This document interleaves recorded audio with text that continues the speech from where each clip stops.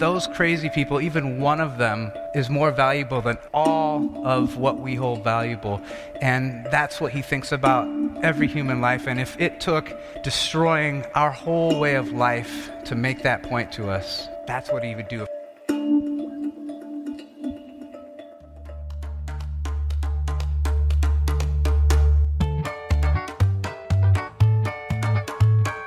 Welcome to the Essentially Translatable podcast brought to you by Lutheran Bible Translators. I'm Rich Rudowske. And I'm Emily Wilson. And today we have a sermon series episode where Reverend Dr. Rich Rudowske is a preacher on the campus of Concordia Seminary, St. Louis. But before we listen into that sermon, can you share a little bit about what inspired you in being able to preach to the seminary students? Sure. This was a passage, and it's kind of a weird passage in our cultural and sociological background. This passage where Jesus goes and drives a demon out of a guy into a herd of pigs, and the pigs go over. So that's a reasonably familiar story, but also there's a lot that's kind of weird going on there. And so some years back in my early days working in Bible translation, I'd heard about a language community in Africa that had wrestled with that story in an oral listening group, and a colleague of mine who had observed those interactions was reporting how they interacted with that story and what the different details of that meant to them and how that stood out. And the kind of a takeaway from the message is just ultimately there's something good and good to be wrestled with there, that God has done something good and raised questions that make us value other people. And I don't know if I'm going to take away too much from what's in there coming up, but that's, I think, one of the takeaways in the audio of the sermon file itself is like, I don't know if this is right or not, but it seems good. Mm-hmm. Yeah. So the initial audience for this sermon was the students and their families at the Concordia Seminary St. Louis campus. And it's really, those trips were aimed at individuals being able to participate more fully in God's mission through Bible translation ministry, focusing in on recruitment of people who felt called to serve as missionaries. And if that is something that the Lord is leading you to, is serving in his mission, we want to encourage you to reach out to us at recruiter@lbt.org. That if you want to explore what it means to serve as a missionary in the Bible translation movement, and if there is a good fit for that. So just as you're reflecting on this sermon, just want to encourage you all to be praying for language communities around the world as they are diving into God's Word and wrestling with it and what it means to be transformed by it.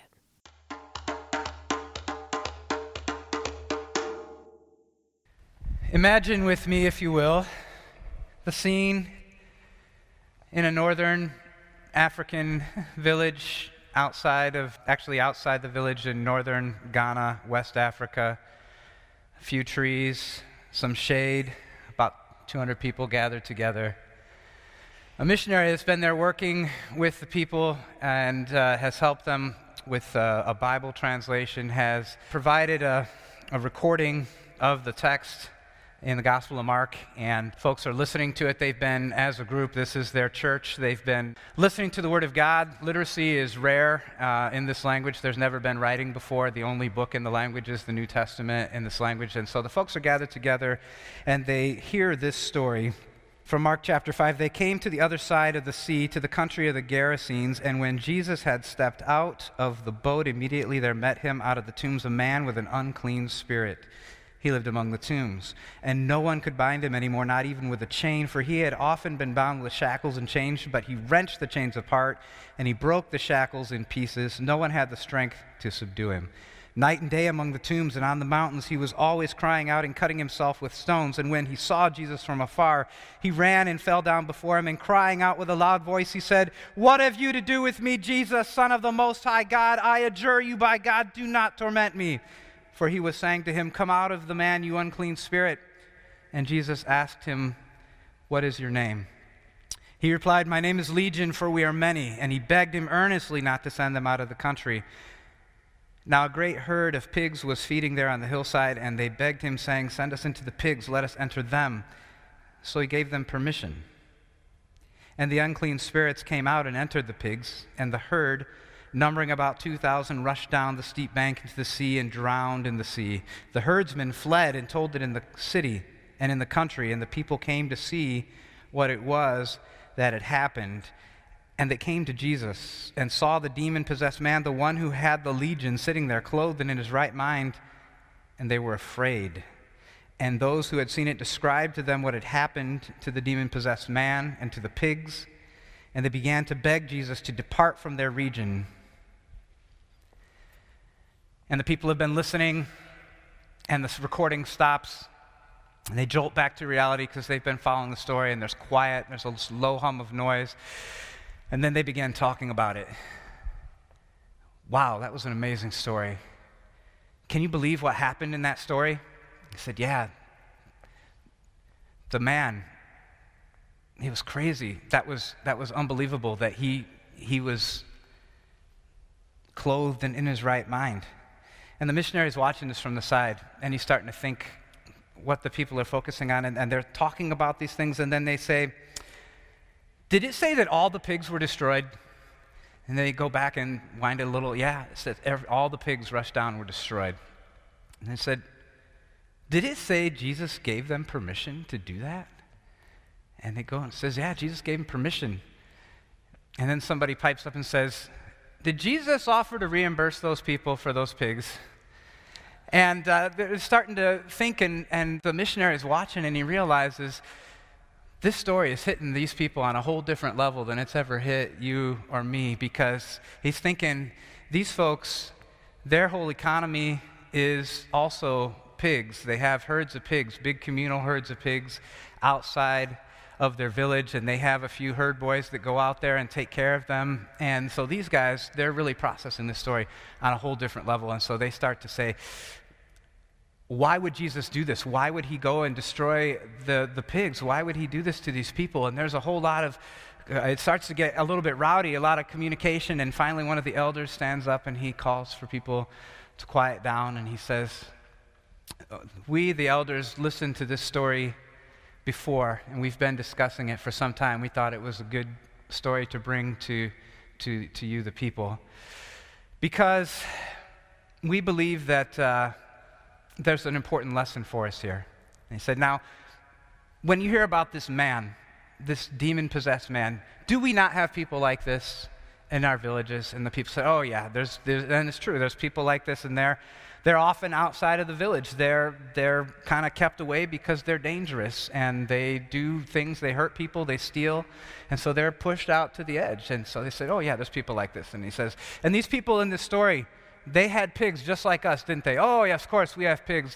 Pigs are life. And they said, and we love our pigs, don't we? Of course we love our pigs. He said, the people, pigs are pigs are life, right? And so they have a little conversation about this, keep talking about this, and the man says, now these crazy people that are around our villages, they're worthless, aren't they? He says, oh yeah, these people, they don't do anything productive for society, they even harm society, they're worthless. And he says, but our pigs, that's valuable, right? So, oh yeah, pigs, that is where it's at. You can, and they start, there's a lot of discussion. If you have a pig, and if you have two pigs, you can make more pigs, and then if you're hungry, you could actually eat some of the pigs, right? Or if you need to pay for your kids to go to school for fees and uniforms, you can sell the pigs. So pigs, that's valuable stuff right there. And he said, we would rather, like one of these crazy people would just disappear or whatever than anything happen to even one of our pigs, right? Oh yeah, the pigs, they're valuable. These guys are worthless. And he said, well, we think that Jesus is teaching the people in this village that those crazy people, even one of them, is more valuable than all of the pigs, all of what we hold valuable. And that's what he thinks about every human life. And if it took destroying our whole way of life to make that point to us, that's what he would do. Of course, that's why the people are afraid. Of course, that's why they asked Jesus to leave. They were afraid. He just destroyed their entire way of life, and he would do that to us too, if that's what it took for us to grasp that every single person is important. And the missionary is like, Okay? Watching from the side. And the people, they're afraid now. They say, do you think Jesus is going to do this to us? That we're going to lose our whole way of life and destroy pigs? Is this what it means to follow Christ? And the elders said, no, just one thing that's very important is this story, when you hear it in Mark, it's happened before Jesus went to the cross, before Jesus suffered and died. And so we have treated these people badly, and Jesus is calling us, now that we know, to treat them better. But he can forgive us for what we've done. We're forgiven because of the cross. They turned to the missionary, isn't that right? And it's like, yeah, it's like, oh, they've really got it. And so the people from that point in this village began to treat these crazy people around the village better, and said, well, what else does this mean? If every human life, even these people, are important, what about the women that are working, that are with us? What about our girls? What about the small boys that we send to the herds? Is every single life this valuable to Christ? And it began to change how they saw things in their community by grace, because they say, okay, we've been doing this wrong for all these years, but Christ has forgiven us and called us by the cross to live and walk according to his way and love people the way he does. Now, the missionary hears that story, and I guess my thought for you as professors in the church, as students and future leaders in the church, maybe one of the questions you might ask is, well, did they get that right? Is that right? Is that what that text actually means? I don't know. Our hermeneutics and isagogics books would say, well, stuff that's contextually based that the original audience would have gotten out of a text like this, if it's not clear in the text, and it wouldn't be if the original audience is just kind of hearing all that. We can't know that for sure, so we can't say definitively that's what the case is, but we do have to admit, we do well to admit that when we come from our Western culture, suburban culture, we miss a lot of those things that people might have picked up on in the original text. So there's something there. And really just kind of a challenge for us who proclaim the gospel. We need to take the opportunity sometimes to receive the gospel and just to hear good news, even in an unexpected way and from a source that we didn't expect, in a way we didn't expect. It's too easy to sit there and say, yeah, that was good law and gospel, that wasn't quite right, but it was close, to judge and to diagnose and not to just receive the good news. And there was good news in that story for those people, and I think there's good news for us. And as an encouragement to, again, those of you who you're going to be the leaders and leaders in the church, we want to be connected with how God is working around the world, because we learn, we benefit, we gain. Mission can sometimes be seen as something, and has kind of developed into something that we go and do for people, but it's so much more enriching if we go and do it with people, and then we stand back and let them do it and experiment and get it right or get it wrong, but hear and see and learn different aspects or different truths that we may not have been seeing or noticing from Scripture, and at least bring that, consider that, perhaps share that with our people so they can also be encouraged about how God's at work in the world. And if any of you, the text that was read over here that I blatantly didn't preach on, the father told the son to go, and one said he would go and didn't go, one said he wouldn't go but ended up going. Maybe some of you, God is saying go, and you're thinking, well, I'm not sure I want to go. Or maybe he's told you to go and you say, okay, I'm going to go, but okay, I'm really not going to go. Anyways, the Lord bless you and guide you in that decision. And whether you go or whether you're leading a church and shepherding God's people, you have an important role to keep the vision bigger and broader and to see and show how God's working around the world. And may God bless you in doing that. And may you always be willing and joyful recipients of his good news. Amen.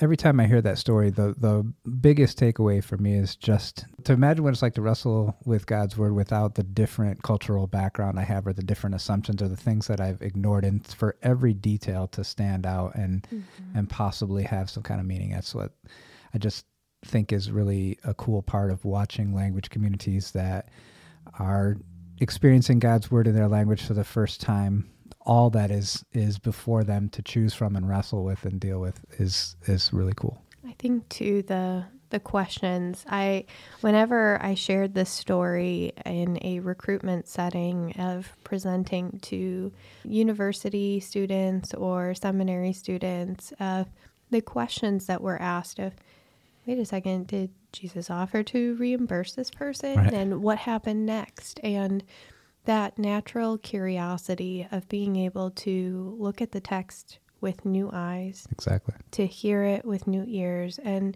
the openness of heart to just explore and to walk in with a humility as well to say, I don't know all of the answers, and that's going to be okay. Yep.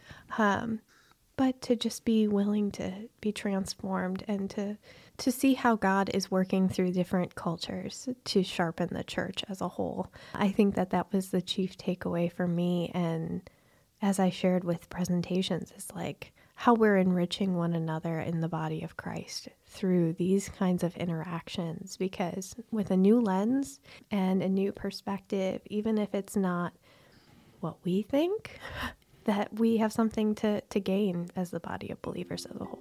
Yep, definitely. Just seeing those perspectives and asking different questions will take you different places, and it's all an adventure and a great blessing. Thank you for listening to the Essentially Translatable podcast brought to you by Lutheran Bible Translators. You can find past episodes of the podcast at lbt.org/podcast or subscribe on Audible, Apple Podcasts, Spotify, or wherever you listen to podcasts. Follow Lutheran Bible Translators' social media channels on Facebook, Instagram, or Twitter, or go to lbt.org to find out how you can get involved in the Bible translation movement and put God's Word in their hands. The Essentially Translatable podcast is produced and edited by Andrew Olson. Our executive producer is Emily Wilson. Podcast artwork was designed by Caleb Rodewald and Sarah Rudowske. Music written and performed by Rob Veit. I'm Rich Rudowske. So long for now.